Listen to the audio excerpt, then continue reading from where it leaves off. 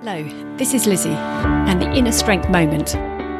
Foundations of safety. When you build a foundation of trust with people, it doesn't matter how often or how recently you see them, you continue an environment of safety, a safety that you don't often find, that has been built in tough environments under pressure with limited resources and a single clear defined goal where everyone knows their part and the strengths they can bring to it.